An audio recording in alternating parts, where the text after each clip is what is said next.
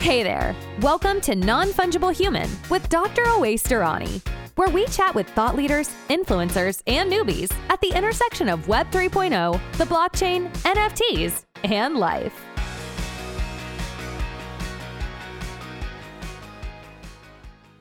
Obviously, I want to talk about Acoer, which you are the CEO of, and kind of your experiences and things that you've noted kind of in the later part of 2022 and where we're at right now. But I was kind of looking at your profile and I saw that you worked at the CDC and in developing some technologies there and whatnot. I'd love to kind of hear more about your work there, and if we could start there, if that's okay with you. Yeah, certainly. In many ways, my time at the CDC really was formative, highly formative in two areas. One was, more or less as you kind of alluded, your understanding or deep understanding of what's going on in healthcare and how so many things are broken and really just how profligate, how wasteful in every context, not just economically, the industry is. I think my eyes really were open during my time at the CDC. I think just being there on the inside, of course, in that role, at the federal context, dealing with states and localities and really across the board, I just understood so much more than I probably was aware of or really deeply interested in before. That was the first thing. The second thing was really this kind of thinking that there was an opportunity, particularly with some of the new innovative technologies.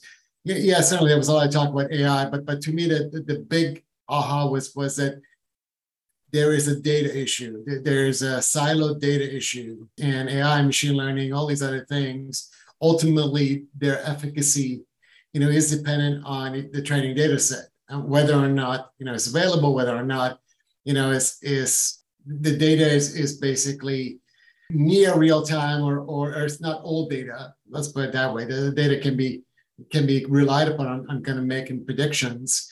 And really, whether or not that ultimately data could be trusted, could you really know where the data was coming from and whether or not there was something else that was, perhaps more relevant. And a lot of that really kind of ultimately brought it back to this concept of, well, how do we in a kind of a decentralized world, right? Because certainly the CDC, as you know well, is by no means the owner of this data, right? The data is coming from states really own it, but they're coming from all kinds of different sources. How do we know? I mean, first of all, where is the data? Where is it coming from? And how can we systematically and really computationally determine these things? Because if we can't, you're back in the world that actually we're in right now, which is that everything is inefficient. Everything is really, there's a lot of kind of redundant work, twice, 3 times, 4 times, 5 times or more. We're touching the same data.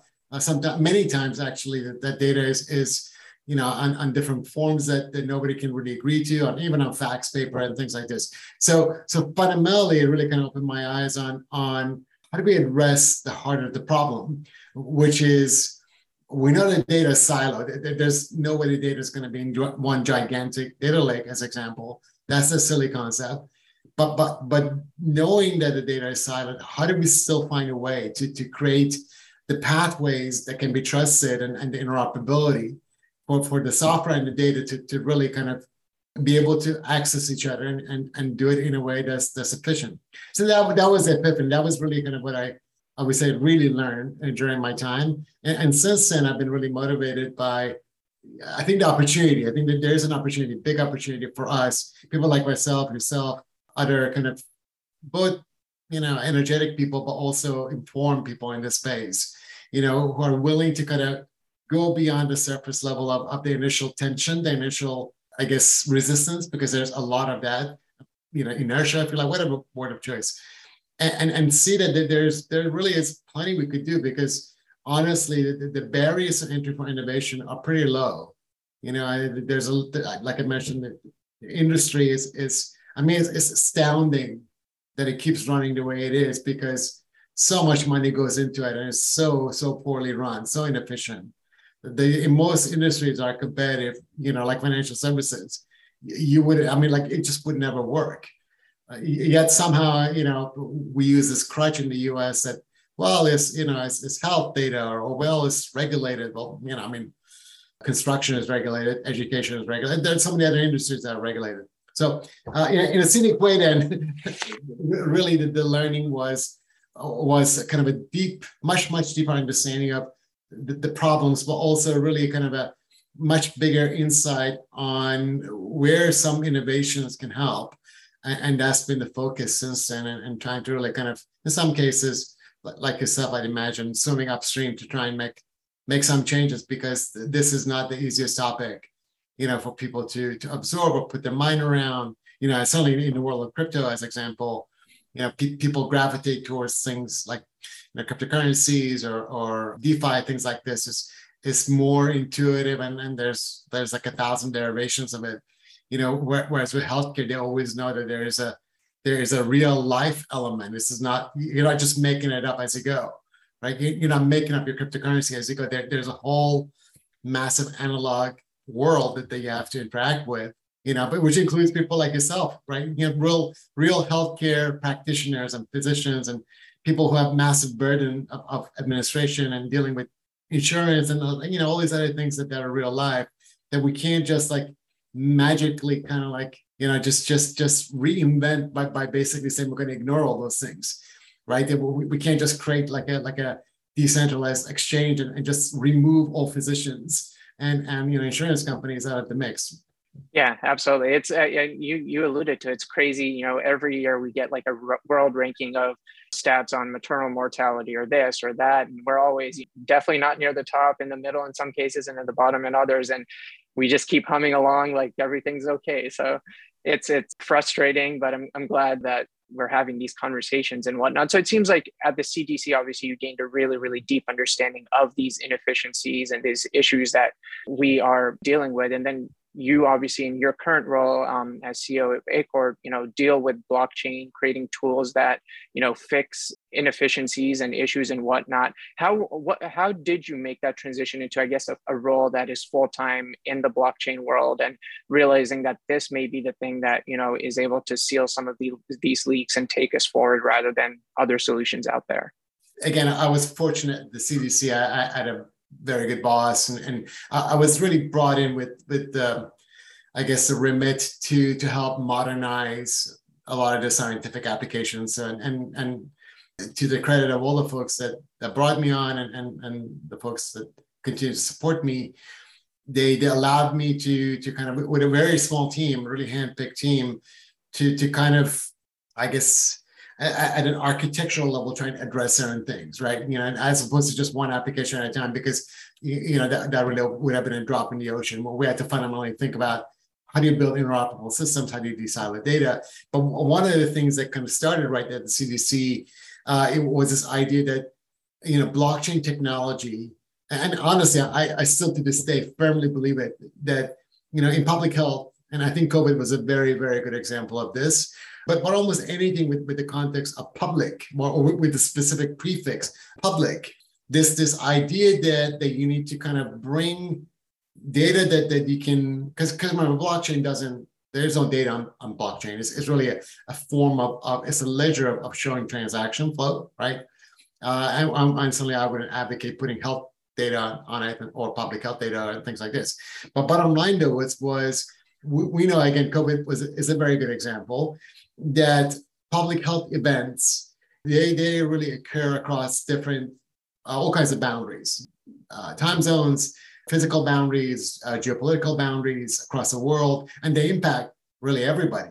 And in a kind of a context, it's really, really important that you make the data accessible as quickly as possible. You prove that the data is legitimate, it's coming from legitimate sources, and then you allow the good people at the CDC or other places, the epidemiologists or data analysts, to actually do their work. Because again, as you probably already noticed, many times these folks are spending months, weeks, if not months, on just doing basic cleaning of data and scrubbing of data and aggregation of data, things that are really of very low value add in the context of being an epidemiologist, right? They're the kind of things that you would expect circa 2022 or 2017 or whatever, that are just done. And in fact, in most industries, they're done. And you don't you're not going to have expensive, kind of highly coveted specialists spend like 80%, 70% of their time just basically doing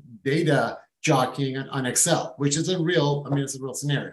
So all to say, that kind of thinking that really blockchain can help and this de-silo problem that I described.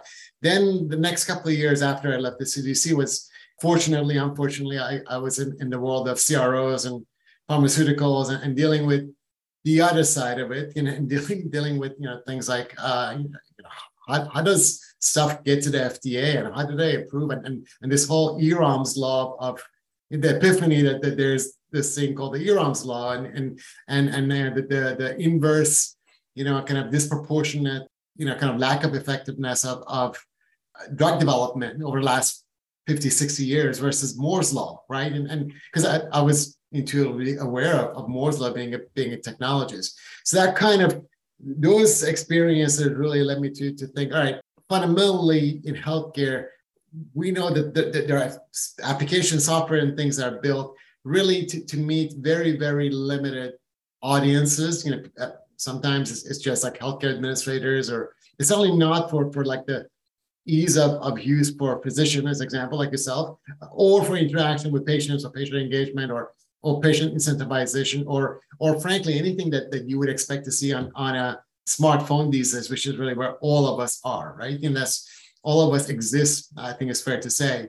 And not just here in the US. In fact, you could argue that in places like Africa, it's even higher, it's a much higher kind of degree of connectedness to smartphones, right? And so it's a global thing. So in that kind of a context, people expect certain experiences, dealing with applications, and none of that really is, or very little of that is the case in today's healthcare in the US. So, and that was my point about the barriers to entry to innovation really being relatively low, right? Versus as example, if I wanted to build another, let's say, social media, like an alternative to Instagram, right? Well, okay, going back to EROM's law, the better than the Beatles scenario, right? So I was like, okay, well, that barrier to entry is very, very high. So how do you really differentiate? So bottom line, then really what was just this idea that we can build better, more usable technologies and software that meets actual users' needs, physicians or patients, right? We can make that experience seem much more mainstream to what they are now and less burdensome. And also along the way, we can essentially, I'm going to say instill, but it's really like bed in technologies behind the scenes, like blockchain, that help you believe or using cryptography, allow you to kind of know more about the authenticity of the data, the source of the data, and whether or not you could actually trust whatever it is that you're getting. So that was it. That's kind of, and then that's really what we've done over the course of the last few years with Acoer, is build what we think is largely usable technologies that kind of meet the purpose in a modern way, cheaper, faster, real time, but really kind of more or less behind the scenes, build in blockchain type technologies or integrate blockchain type technologies to prove that we're not manipulating data, that whatever data we're showing is actually the source data from wherever we got it, and just simple things like to prove that a transaction actually did occur, that you and I did speak at 5:15 p.m. Eastern time on the 8th of November and prove that. Now, what did we speak about? Well, that's the data that's sitting on a private database. And we're not going to expose that, right? We're not going to expose, some patient's healthcare information or observations about a particular treatment. And that would obviously violate HIPAA, but it makes no sense to do that.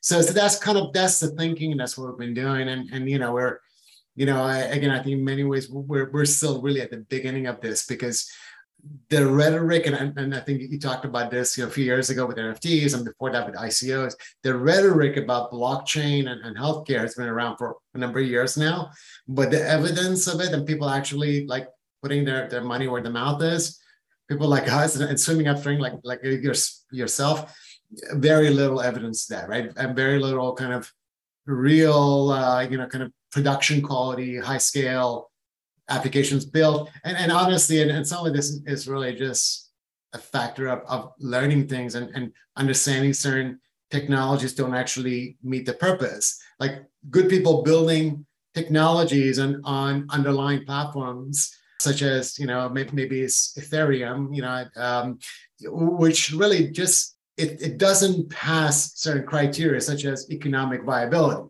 It's fine for proof of concept, right? Yeah, it works. You can data send, you can do some token economics, but in reality, you can't scale it because it's just too expensive. It's too slow. It's the getting to finality of transactions takes too much time. So it kind of becomes like shelfware. Yes, you proved a general concept, but in reality, didn't move the needle. Yeah, without a doubt. And I definitely want to go over some of the use cases you guys have on your website. And that's one of the things I really liked when I went to the Acoer website. You guys give tangible examples of, academic institutions, governments that you've worked with. A lot of organizations, you go to their site or you go to their kind of platforms, and it's just like these vague, broad statements that are feel good, but there's very little tangible. And so I definitely want to go into those. But one thing you alluded to was you obviously don't want to put patient health data on the blockchain. And, with blockchain, obviously one of the amazing things about it is it's public in that you can confirm transactions or facts, like we had this conversation, but at the same time, it's very secure. And so I guess my question is, when you are going into conversations with like an academic institution or a state or local government, is there a lot of, to those who are naive when it comes to blockchain and kind of where things are going, is there like a lot of initial pushback, or when you kind of explain what's public, what's not, having a key to access certain information, do folks kind of come around to it pretty quickly? What are those conversations like, I guess? I don't think there is a singular pattern. What I would say though is, when we talk to almost all of our clients, it's only in the context of healthcare, our focus is on the functionality that we're either they want or we have, such as our HashLock product, where we do data visualization and aggregation. And you've seen it perhaps for instance, where we visualize clinicaltrials.gov, right? And make it easier. So what we're really trying to emphasize is our ability to manage large-scale data, our ability to understand, for instance, public health data, HL7 and utilities, to transform it to machine readable and make it more kind of just more purposeful and make it easier to get things done. And then what we do is really, we almost, I'm going to say, it will sound a little bit flippant, but forgive me. I'm going to say we basically throw in the blockchain element. We basically say, look, and you may have seen some examples of this on our site and other places. We also have, just as part of what we do, because of this belief that we really need to kind of show authenticity of data as example in transactions.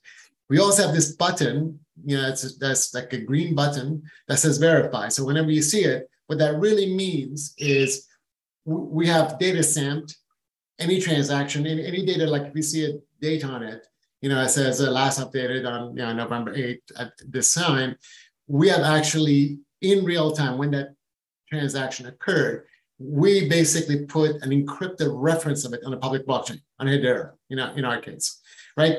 Now, what does that mean to them? Largely, I think once they kind of understand how we've done it, we'll prove that this is how it works, and it's not magic, and there's a public ledger, and if you wanted to look at every detail of the transaction is out there. What they really kind of gravitate towards is once they see that green verified button, they feel like, okay, I can really trust and rely on this information. So their experience is one where it's an implicit higher degree of confidence about whatever else they're getting, like the visualizations or if we're doing some machine learning on the data, things like this. So that's our general, and the word that I use is abstraction, that we abstract blockchain. So we don't really try and overtly kind of like make it a thing, and kind of talk about, and certainly we don't get into things like, well, this is our, how we deal with wallets and how we deal with, with key custodianship or token economics or anything like this, unless that's what the client actually wants and they're sophisticated enough to want it. So I'd like the most basic level, it's really like an abstraction layer that we have baked in. We always prove it, but we try not to harp on blockchain as being like this thing. It's more like, here's the solution you want. And blockchain really is an additional bonus, just from our perspective, because we really believe that no matter kind of what kind of things you're doing with our application. We want to prove that we're not manipulating the data, that there's we don't have some kind of a ciphering or whatever data that we have access to from whatever source, we can prove is flowed thereafter. And of course, this is a very, very important thing to understand, I'm sure you do, is that proving authenticity of data flow is different than proving that the data is accurate. So if, as an example, on my health record, my healthcare provider, if somebody goes in, and I've gone there for physical today, and they, transposed, my blood pressure, as an example, they put in the wrong number. Well, on the blockchain, we can prove forever that information was recorded, but we can't prove if that information is accurate. But therein, though, there's still a significant advantage, because if you see anomalies, again, through machine learning or whatever, you can go back and say, well, was this real information? Did this really happen? Or is this fake information? Is this somehow manipulated by some, interested parties or whatever? So, but bottom line, though, this is the kind of conversation we have, is helping people understand that, look, in fact, this, I'm sure, with HIPAA and with Cures Act and such, many times what we have access to in terms of like patient data, as an example, is really in memory. We have read access from the original source, like an Epic, EMR, EHR, through a patient's consent. But we certainly don't like copy the data, or we don't displace it, or we don't write on it. There's a whole lot of other, kind of systems and things and a compliance process for it. So, in our kind of world, we're really just trying to kind of assure our clients that, look, we're not trying to say that through this blockchain or technologies that we're working with, that we're going to create some gigantic proprietary database. We don't want to create another silo. We don't want to create our own index. Like, we don't want to become like the next, I'm not going to mention names, but there are plenty of aggregators who buy data or kind of, and then they create their own index. So now you become beholden to them, right? They kind of become, you're coupled to them. That is the absolute last thing we want to do. We want to say the data exists in whatever systems. We're providing you a kind of a more trustworthy view of it. And then if you give us consent, we synchronize it on your app of choice or on our app or whatever. But we definitely don't want to create another fiefdom and another like index of data. And that's why we, going back to the whole public ledger, that's why we really believe in using a public ledger. And as an example, if we're using an NFT, non-fungible token, to reference consent of a patient, we want that NFT to be on a public ledger. So, if Acoer disappears overnight or, whatever, anything could happen. They could still go to that public ledger using their APIs or the SDK and retrieve and look at that information. And you're not tied to us as a vendor, right? You're not tied to us we're not coupling ourselves to some proprietariness that then later on you're like, well, now that just created more silos. So that's the thinking that we have. Is really abstracted, a focus on the real functions, and as much as we can assure our clients that the data itself is wherever it needs to be. We're just going to allow people with consent to get to it, because, like, certainly with Cures Act, they have the right. They have the right to get to their data, and that's really it. And that makes complete sense. I have no idea how Wi-Fi works or how credit cards work, but I use them because it works, and I have a certain degree of trust in those systems. And so what you're saying makes complete sense. It's not because of the blockchain that they might want to use your service or your tools or your apps, but it's because it works and it provides fidelity that they're going to want to use it. So I like how you put it. Blockchain is kind of sprinkled on there, and obviously it's verified and everything, but it's not the thing that you harp on over and over again.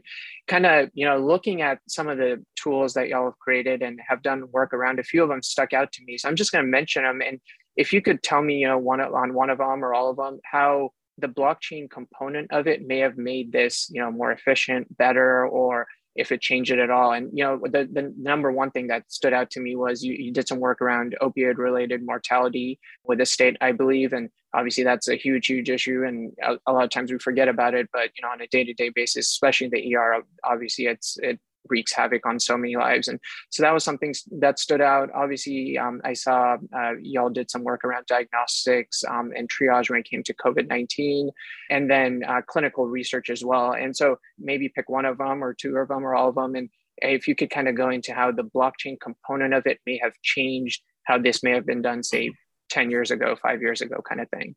Yeah, no doubt. So the one that's honestly closest to my heart is the first one that you mentioned, is tracking mortality due to substance abuse, opioid abuse.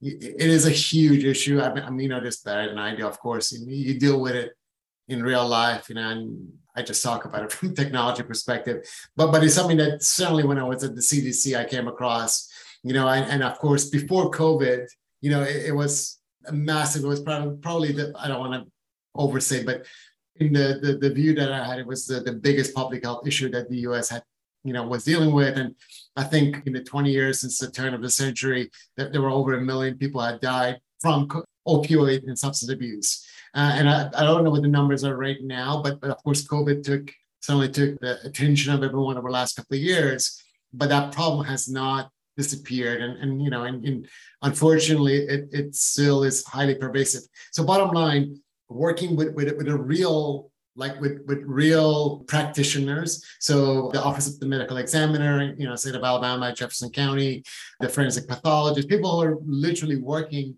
on this, working basically, kind of doing autopsies on people who have died, and they care about this, and then allowing them to very easily look at data, visualize that data, and for them to just kind of see and discover things really kind of at times spontaneously. For instance, looking at kind of heart and brain size of people who have died due to fentanyl substance abuse, and comparing that to published literature, and realizing that it's markedly bigger, right, in both cases.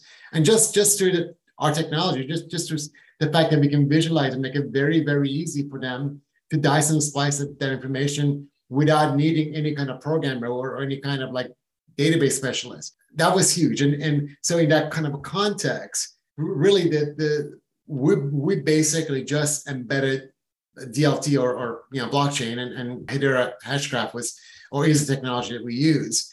But really all it does, it kind of provides them that green verified check mark. So it's very, very subtle. There's no overt kind of appearance of blockchain, which is really what we love. And this is really kind of fundamentally, and I think we can talk about this all day at different conversation, but fundamentally how you implement DLT is critical in the experience that you want to impute to your software, through your applications. So the way we want to impute the experience is one of a real-time application where the focus is on whatever the functional thing is that you're doing. So for instance, in real time, being able to look at various data from different sources, including, for instance, autopsy and death case information, which, by the way, the system that we built for State of Alabama is literally the only system, I think, in all the US, where autopsy information and case information and enmeshing of, or rather transposing of law enforcement information, is all in one place. It's all contiguous. It looks like it's one database, but in reality, we can prove this to you, it's 7 or 8 different data sources, all kind of in one place. But the real point, though, is all of that is working in real time. And you click on it, it refreshes, it's very, very quick, very responsive. Yet behind the scenes, we're kind of every time there's a change to the data, every time there's a transaction, an auditable transaction, we are recording an encrypted reference to it on a public ledger. So we love that. We love the fact that it's all kind of working, and yet we're able to show the auditability, the transparency, and the compliance when and where needed on demand. But it's just happening behind the scenes. All literally tens of thousands of transactions are being anchored, on a public ledger. But really nobody knows about it, and nobody needs to know about it until such time as they care to know about it. So that's the one I am most, I personally kind of vested in, and I think it actually really moves the needle because I've seen, unfortunately, we have all seen the alternative of how it's done. How this is now where unfortunately innovation has not really kind of appeared in this world of kind of death, mortality tracking or aggregation of for instance, really almost any kind of substance abuse and like factual data such as, when he died and autopsy and things like this. So very close to my heart. And of course, goes back to a lot of our CDC kind of ideas and things that we had come across in at the CDC context. So that's one. The clinical research one, and the third one that you mentioned is I think a huge opportunity for really two, I would say, very kind of mundane reasons. Mundane reason number one, there's a huge amount of money in it, right? Massive, it is, right? And a huge amount of money across the board. But everybody for public good, even for the reputation of the drug makers, and certainly for the patients, it's better for all of us to be more efficient at this. So patient recruitment, is a huge.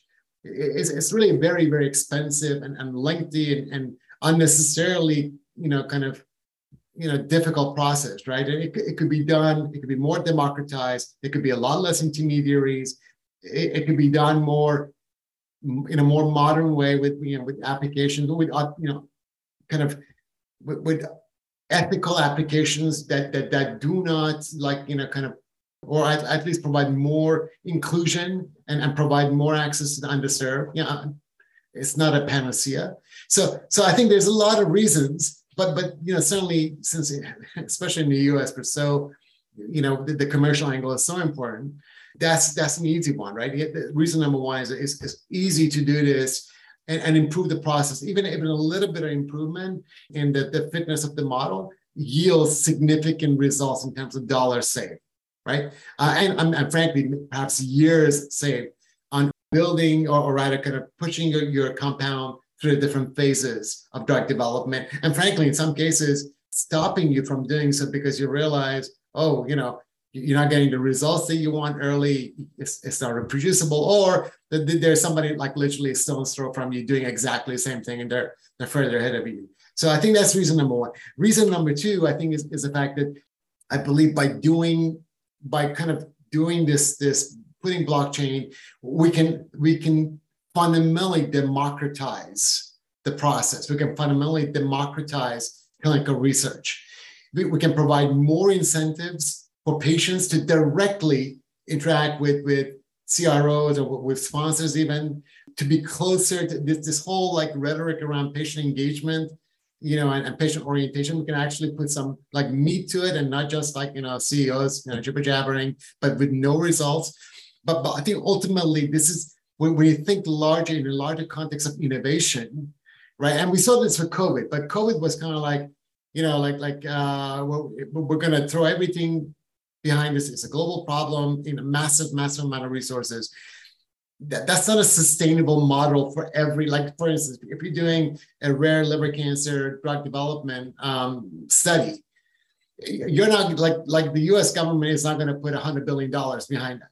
So you have to have some way of innovating around this and to become competitive. And I think that's really DLT can significantly help do it, because you can connect and access patients more directly. You can incentivize them to engage better. You can incentivize them to, you can track consent much more accurately and ethically. You can build a community around this. You can connect to researchers. You can create marketplaces, aggregate anonymized marketplaces.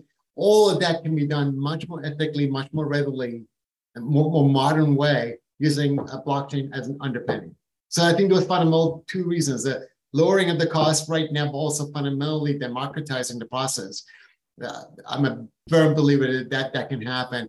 It's slow, but we're seeing, for instance, with VitaDAO, where Pfizer's involved, we're seeing that even big companies who you could consider them as being part of the problem are at least intimating that they want to go down this direction.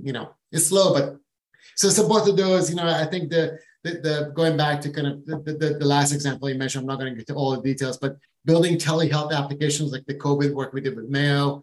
Again, anything telehealth, anytime you're going through an app and there's not I'm not really talking to you as a physician, and particularly when you have machine learning involved, which we did in algorithms, you need to have some way of proving authenticity. That your AI really did look at consented data. It really was this within context, not you didn't take 50 million records from Ascension Health and do whatever you wanted to do, right? So I think those examples and many are part of why you would want to do it. And again, to us, that's part of the new generation of hopefully more ethical and more accountable innovators in this space, where they're kind of at least partially proving whatever it is they're saying that they're doing. I really appreciate you going into the details on all of those, and kind of like you alluded to, the opioid mortality is kind of near and dear to my heart as well. Seeing that on a daily basis and seeing that, obviously a lot of resources are being put into it, but those of us that deal with it on a daily basis, you want it to be the number one headline every day. But, it's like once every 6 months a report comes out, and then, people kind of put in the rearview mirror kind of thing. So it's nice to see that, tools are being used to, create, break down silos and create verifiable, patterns. And then, that verification is important when you go to your legislators, when you talk to folks at different organizations, telling them that, hey, these are facts, and they're facts because we can prove it, and getting resources and change off of that. But thanks so much for sharing everything that you do. I honestly did learn a whole bunch. All of these conversations are always so much fun, and it re-energizes me, and I'm excited to see what you keep doing and what Acoer keeps doing, and continue this conversation moving forward. Thanks for joining us on this episode of Non-Fungible Human. We are always open to suggestions on who we should have on next, and feedback is always welcome. If you're enjoying the show, please feel free to rate, subscribe, and leave a review wherever you listen to your podcasts. This helps others find the show, and we greatly appreciate it. Until next time, stay healthy, friends, and we'll catch you in the next episode.